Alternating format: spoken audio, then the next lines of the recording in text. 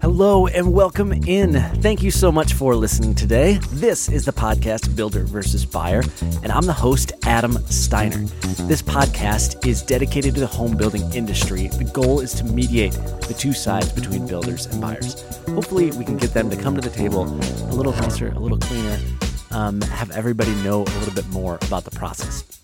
I'm kicking off a new mini-series today, Designing for Real Life. So this will be my thoughts just over the years. I've been in plenty of meetings, had plenty of clients with different types of needs and wants. So I'm going to go into just what we've discussed in those meetings and some great ideas that clients have brought me that's helped in their designs based on their life circumstance, and then others that, builders and I have worked through and all that fun stuff. So we should have a good amount of things to talk about here. Designing for real life, I'm going to talk about things like, okay, if you're designing a floor plan for a big family or for a little family, or let's say your in-laws are planning on living with you. Let's see here, living with pets, that's another one I'm going to touch on. So, all those will be separate episodes, and I'll just break down my thoughts on how to design a good floor plan to incorporate those types of things. All right, let's get into it. For today, I'm going to be talking about, drum roll please, designing for a home office. So just what we need in 2021, more people talking about working from home. I'm sorry, but there's just like, I watch a lot of sports and stuff, and every single commercial starts with "in these unprecedented times." So that's a word I'm excited to not hear anymore, in these unprecedented times. But hey, it's a reality. We're all working from home these days. And, even after the pandemic calms down, I'm sure there are plenty of companies that are going to adjust how they think and feel about it. We're already seeing some, big national brands switch from a large corporate office to permanent working from home. Like REI as an example, they finished their corporate headquarters in the spring, and before ever moving into it, they sold it. So, I think even after after the pandemic comes down, some of us are still going to be working from home plenty. So this is my thoughts and take on, if you're designing a home from scratch and you want to incorporate that home office, what should you do? First and foremost, let's talk location. So typically those home offices end up being on the main floor. And the biggest problem I see is with the standard American floor plan, what you have is you walk in the foyer, and immediately to your right or your left, one of those spaces, one's the dining room and the other's the office, right? Or the living room that you've turned into an office. And they can be really nice and really pretty and have glass French doors on them and all this fun stuff. But the practicality of working in an office like that day to day might suffer. And here's why. I don't want glass doors on my office. If I'm going to be working, 40 to 60 hours a week in there, I don't want to be distracted every time the dog walks by or the kids walk by or somebody comes to the front door. There's just times where that really is tough. So what I would suggest is one of two things. In your floor plan, if the only space to incorporate that office is to the front, make a little hallway or alcove off of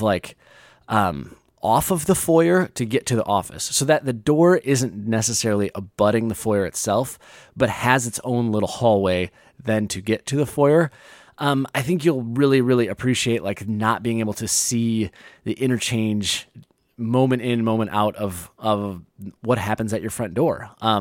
That's the first thing I do. The second, in Minnesota, we had a floor plan that was awesome and had an office to the back. So it was off of the mudroom is how you'd access it. And it really, really worked.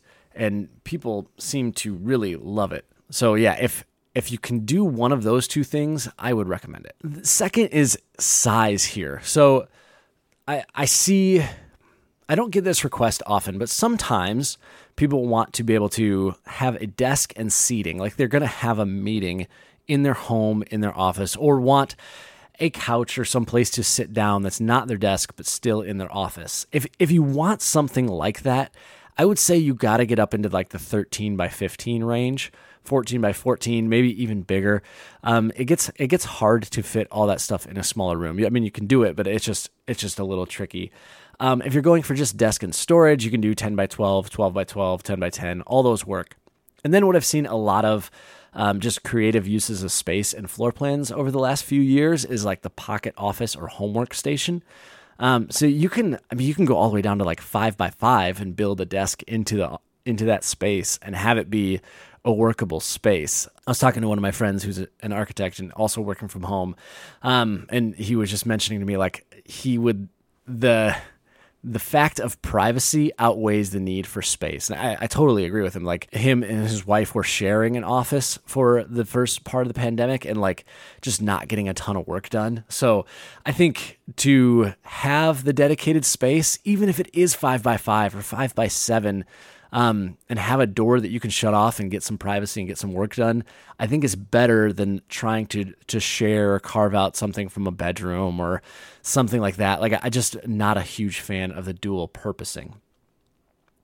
So, and then I would say for a layout, I would really, I'm in a office right now in the house we're renting and it doesn't have a closet.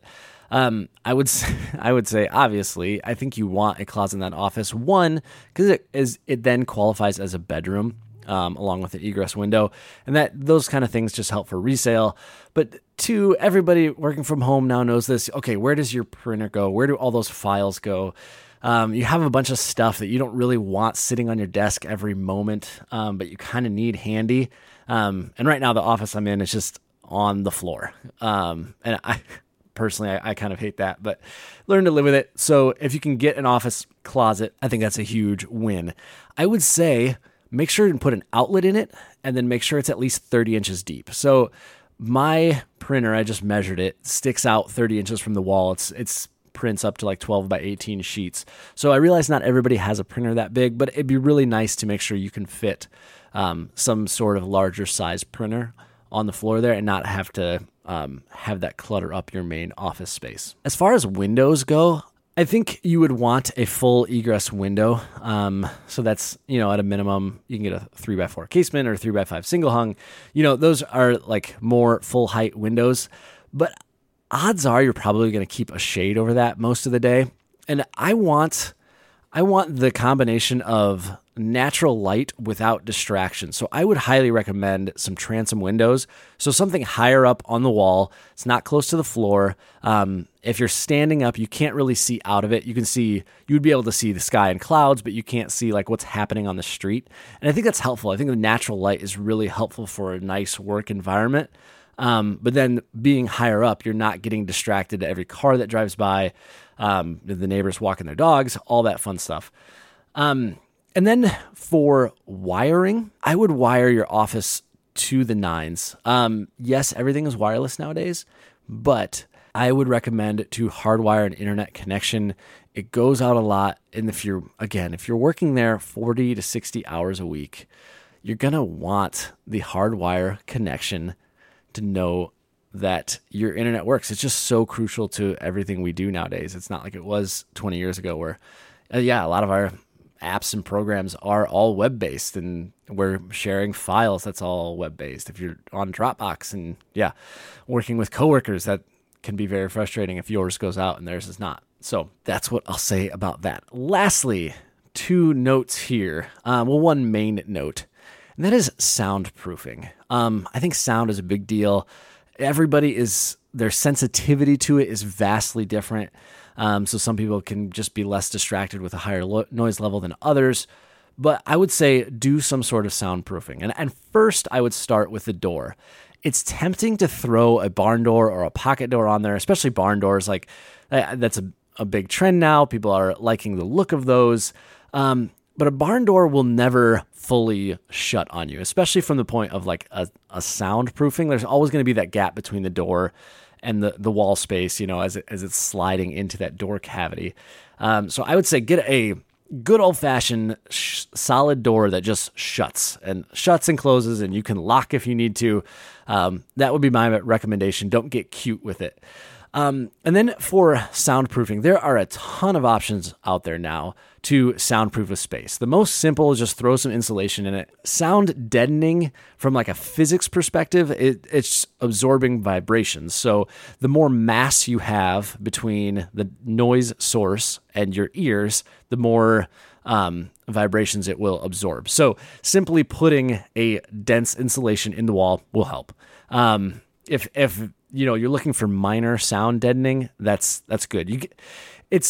You're never going to get to soundproof in a residential home, but you can get to like less noise. So if you're looking for more than that, if you're looking for more than the typical wall insulation, just a little sound deadening, you want to get closer to that soundproofing, I would Google STC wall ratings. So they actually have a lot of wall assemblies listed and their STC rating listed as well. I forget, I need to look up who actually did that. I forget off the top of my head. But if you Google STC wall assembly ratings, there'll be a lot of information on that. So you can get down, so STC, I think, is sound transmission coefficient. And so that is, there's a rating system and how many decibels that thing will then eat up as sound passes through it. So the STC ratings relate to, it'll relate to like, okay, STC rating of X, soft speech can be heard, XTC rating of Y, like loud speech can be heard, all those things. So it gives you kind of like a real world example of what all those STC ratings mean. And then these charts actually break down, okay, if you're going to want an STC rating of 40, this is exactly what your wall should look like. And so there's a lot of creative options as far as you can do double stud walls where you offset, and then they have what's called a resilient channel, RC channel, where the drywall doesn't hang directly on the wood stud, but then it hangs on this plastic channel so that the sound vibrations don't carry between those two materials, between the drywall and the wood. The sound doesn't carry as well. There are membrane layers that you can put down, so much. So if you're looking into that, I would say Google it, get an idea of what like STC level you need. And then when you're with your contractor, if you say, I need an STC 45 wall, they might not know what it means that in that moment, but at least they'll know, okay, these are some examples of exactly what we need to build to get that. Because if you just say, I want some soundproofing in there, there's, like I said, there's so many things they could be offering you. It's helpful to know exactly what that is. And then as far if windows are concerned, so we live by a train right now, and I think the train conductors get paid on commission by how many times they honk the horn, because it's a lot. I don't know. There's probably some regulation for why they have to do it, but from our perspective, it seems like they honk the horn a ton. So the area of weakness, quote unquote, in your wall system for sound is the window.